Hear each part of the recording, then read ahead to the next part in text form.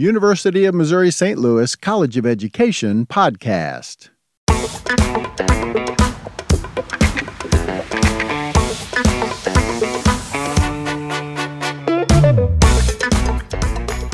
Hello and welcome.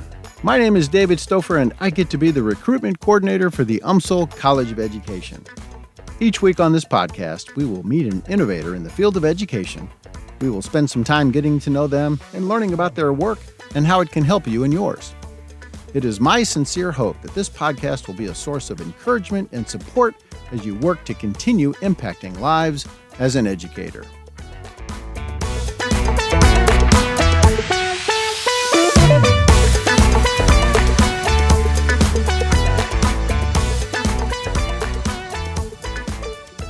My guest today is Dr. Lindsay Athamanah. Dr. Athamanah has a doctorate in special education, and she's in her third year with us at the University of Missouri St. Louis. She began her career as a speech-language pathologist, spending 10 years in Chicago. She began her graduate work at the University of Illinois, Chicago, and her postdoctorate work at Michigan State University and in Ireland. Welcome, Dr. Athamanah. Thank you. Welcome. Or thank you for having me. Oh, you're very welcome. I appreciate you being here. You've done a lot of great things and you have a lot of varied experiences so far. Tell me a little bit about your work for UMSL. What do you do at the University of Missouri St. Louis College of Ed?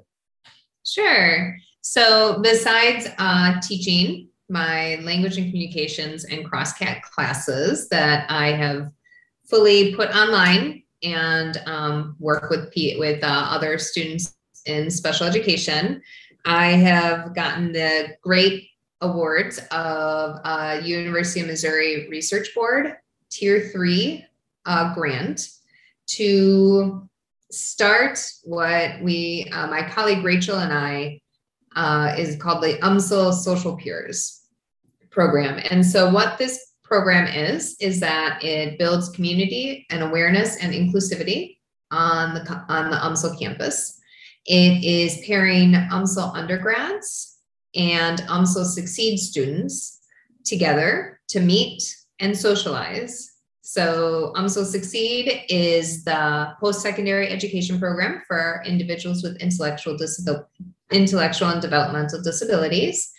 They can earn college credits, they live on campus, they can earn degrees, everything to prepare them for post-school life, just like you and me.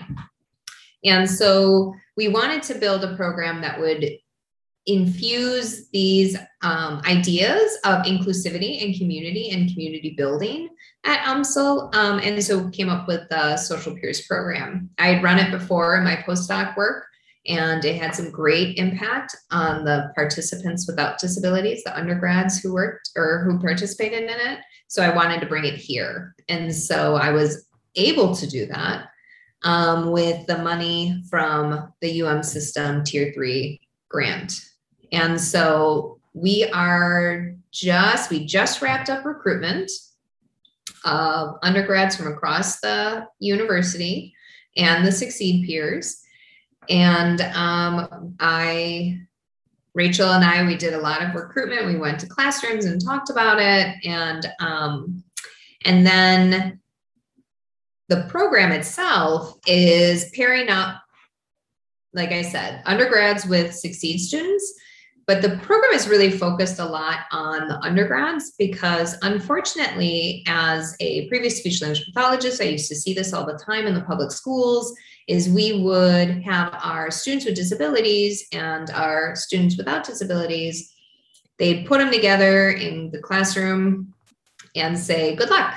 They wouldn't do anything else. They wouldn't teach anybody anything. They wouldn't talk about how to socialize and how to be friends. And so that was always a really big issue I had with that situation. So this program specifically focuses on the undergrads and the undergrads without disabilities because we really want to build future leaders in the community that will be able to go out and be able to be comfortable and be able to relate to people with disabilities and really apply that in their work and their social life.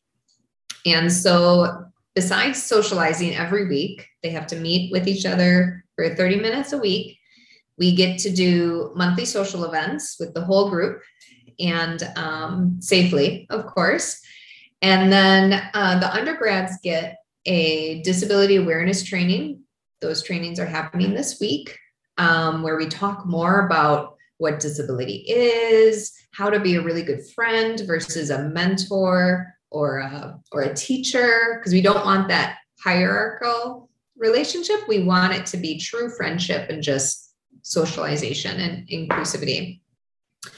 And so they get the trainings, and then they get weekly check-ins by a peer coordinator to support them, answer any questions, talk to them about things, strategize on what to do on situations that might pop up. And then they participate in focus groups, one a semester, to hear back from them, from the participants who are participating in this, how we're running the program, any suggestions, feedback, all that good information. And then it goes for the full year. So it starts now and ends in May. And so we're really just trying to build that knowledge of people and build that understanding that we all would like friends. We all want to be friends, and we all should be able to work alongside one another in the future as well. So this sounds like a fantastic program. I imagine it's one of those programs where the kids working with the Succeed kids are almost impacted more than the Succeed kids themselves. Is that a fair statement? It could be. We just don't have the data to show that. But yes, the program that I ran at Michigan State, the students had a tremendous impact on their future careers, and even helped some decide what they really wanted to do and move into more disability related fields. And so it was really nice to see that impact that was made. And so with the research study that I'm conducting on the program, because we still need literature in the field because we don't have enough, is I will be doing a mixed method research study with the undergrads. So they will participate in a survey and an interview before the program starts, and a survey and an interview after the program starts, as well as collecting their focus group data and information.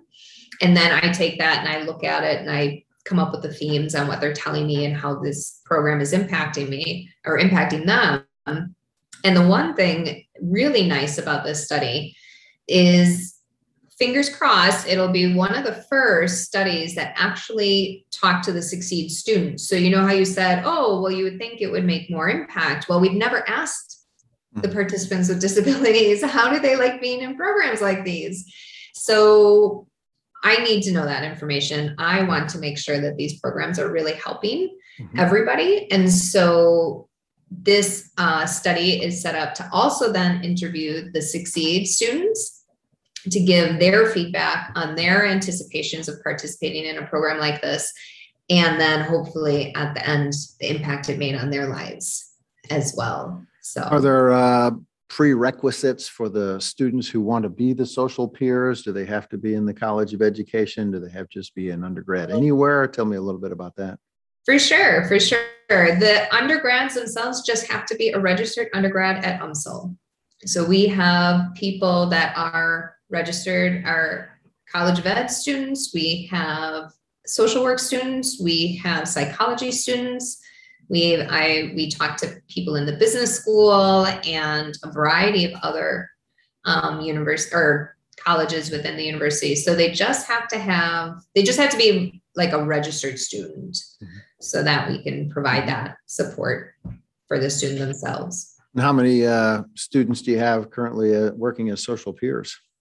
Fingers crossed, they're starting everything. And I think we might have just finished up recruiting another one, but we have 20 pairs this year. And that is the most we've ever had.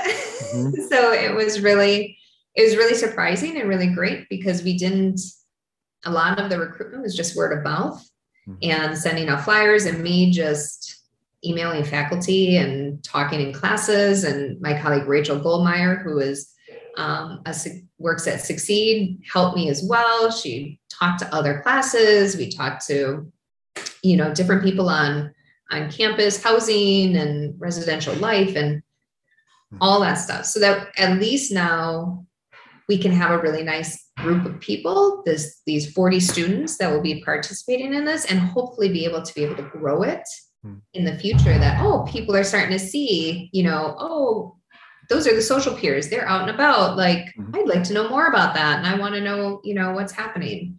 So hopefully then it's good recruitment for the future years. Absolutely. So how often will the pairs actually have interaction with each other? How will that work and what will that look like?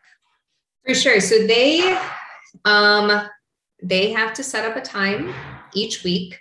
So 30 minutes a week. So they can do that via phone, via Zoom, in person, safely on campus, or anywhere where they want to meet up. If they want to go shopping on a day, they can do that. If they're morning people, they can meet at 8:00 on a Monday at the Nosh for coffee.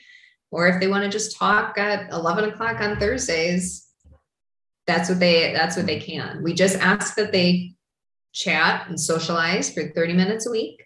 And then the monthly social events will be organized or decided upon by the participants themselves. So they'll be organized into teams of the undergrads and their peers. And then they come up with what they want to do that month. If it's something on UMSL's campus, like go to a baseball game or a basketball game or something, or another activity that's on campus, or if they want to go out into the community, go bowling, or I don't know what college kids do now. So that's why we're asking them. So we found that has higher attendance rates then when they pick it. So, and then we'll help them set it up. Well, we have funding from the grant to be able to provide for some of the activities and excursions. So you've also been awarded an UMSL and College of Education Research Award. Tell me a little bit about that. For sure. So again, my other line of work. So that line of work works on peer mentoring, socialization, and building friendships between people with and without disabilities. And my other research line lends itself to building employer capacity on hiring and working with people with autism spectrum disorder. So I was awarded the UMSL Research Award, as well as the COE Special Research Award last year. And this is helping me to work with my colleague who is back in Ireland. They've run the study a little bit there, or the survey, and we're going to run it again here. A statewide employer survey looking at the perspectives of employers in the state on hiring and working with people with autism spectrum disorder. Do they have people with ASD, with autism at their workplace? What do they feel about that? How do they, do this, et cetera, et cetera. Because I really want to take that information, I want to expand it eventually in the future to look at different and other states, neighboring states, Kansas, Arkansas, Illinois, Iowa, and then Tennessee, Kentucky. I think I hit all of them that we touch. Not positive.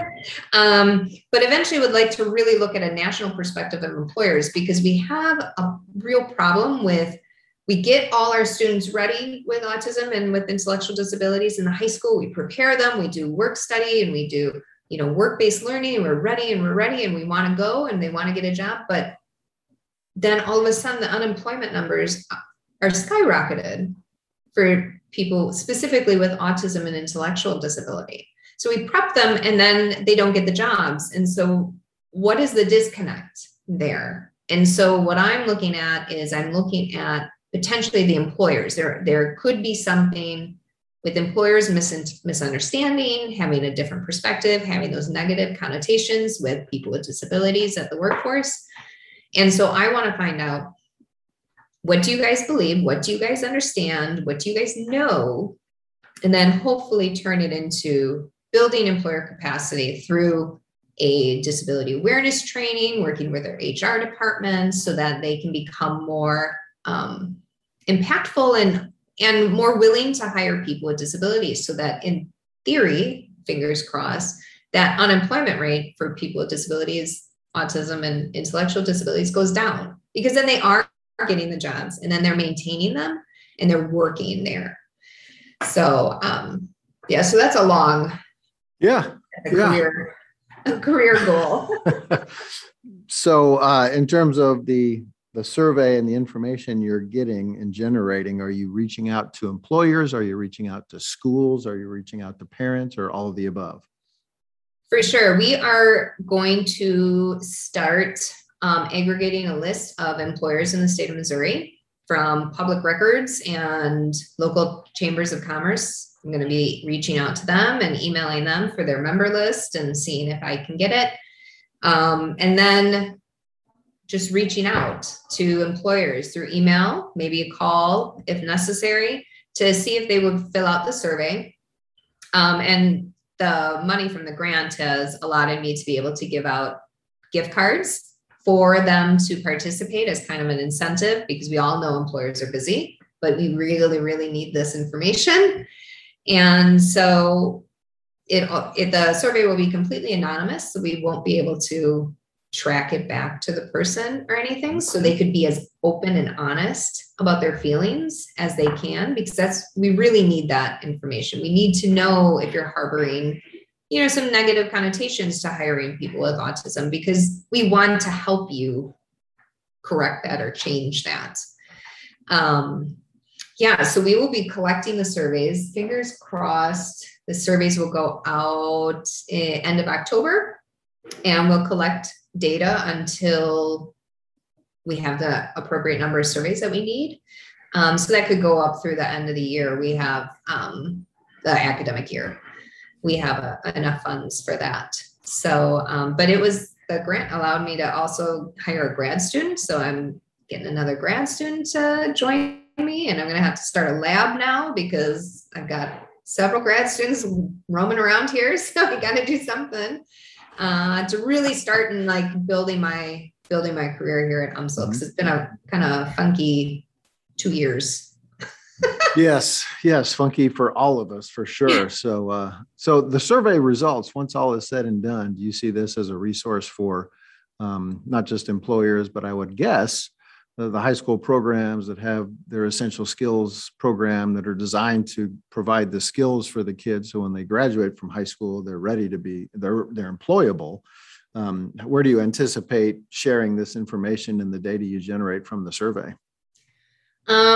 You're spot on. I want to share it with employers. I want to share it with high school transition specialists, high school teachers. I also want to reach out to policymakers, because they also can have an impact on our laws that we have that deal with employment for people with disabilities as well.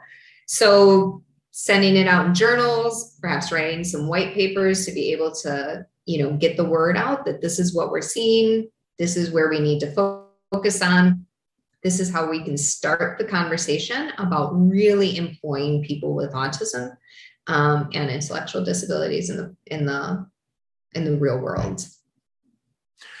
It's fantastic. You're doing some incredible work, Dr. Athamanah. It's just amazing to see, and I love the way I get spoiled because I talk about UMSL all the time, but I love the way that we just aren't a place to give people degrees. We're a way to really impact the community, impact kids' lives. And this is a perfect example. I mean, the Succeed program, the Social Peers program, the information you're going to be generating from the statewide employer survey is just going to do nothing but benefit everyone. So I commend you for your work. It's incredible. Thank you. Fingers crossed. Yes. Yes. If I'm an undergraduate or maybe even a graduate student thinking about wanting to get involved in a career in special education, what does UMSL offer? What do we have available to someone wanting to pursue a lifelong career in that field? For sure. So what's unique about UMSL's education programs is that you don't just get trained as a general educator, you get training to be either a special educator or TESOL, which is English as a second language. I'm not positive what all of those letters mean. But that's a very unique experience, because a lot of people who go and do their undergrads in general education don't get that information about special education, and the students that we service. And so it provides them with a wealth of knowledge that they may never have been able to have access to. And sometimes one of the main issues that I was always talking about to general educators when I was working in the school system, working with them, they'd always say, I don't have this information. I don't know how to work with kids with disabilities, how to differentiate my instruction, et cetera. And so I would work with them like, this is what we need to do. This is information. Here you go. Let's talk about it. Let's see what we can implement together. And I think also really the education program here really emphasizes that with the classes that I teach and my colleagues teach.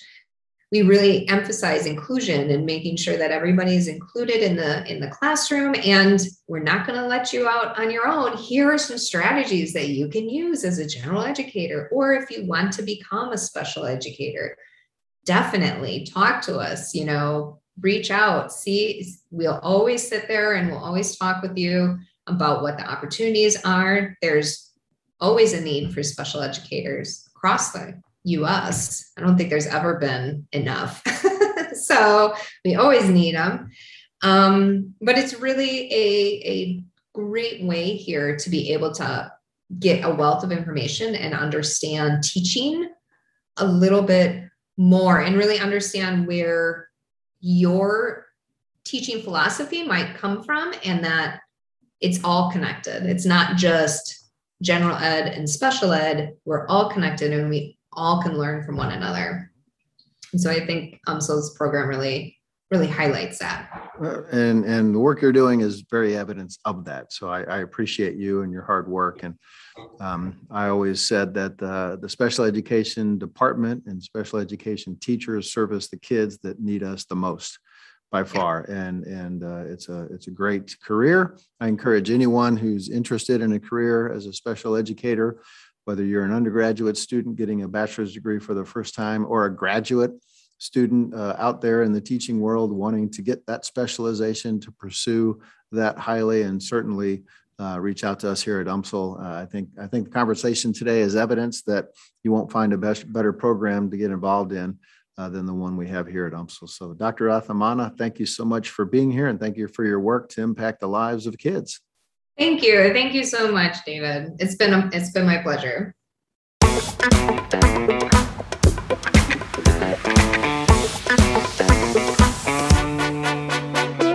I am honored that you chose to join me today for the University of Missouri St. Louis College of Education podcast. I hope you'll join me next time. Till then, I'm David Stouffer. Thank you for the work you do. Never forget, you are making a difference every day.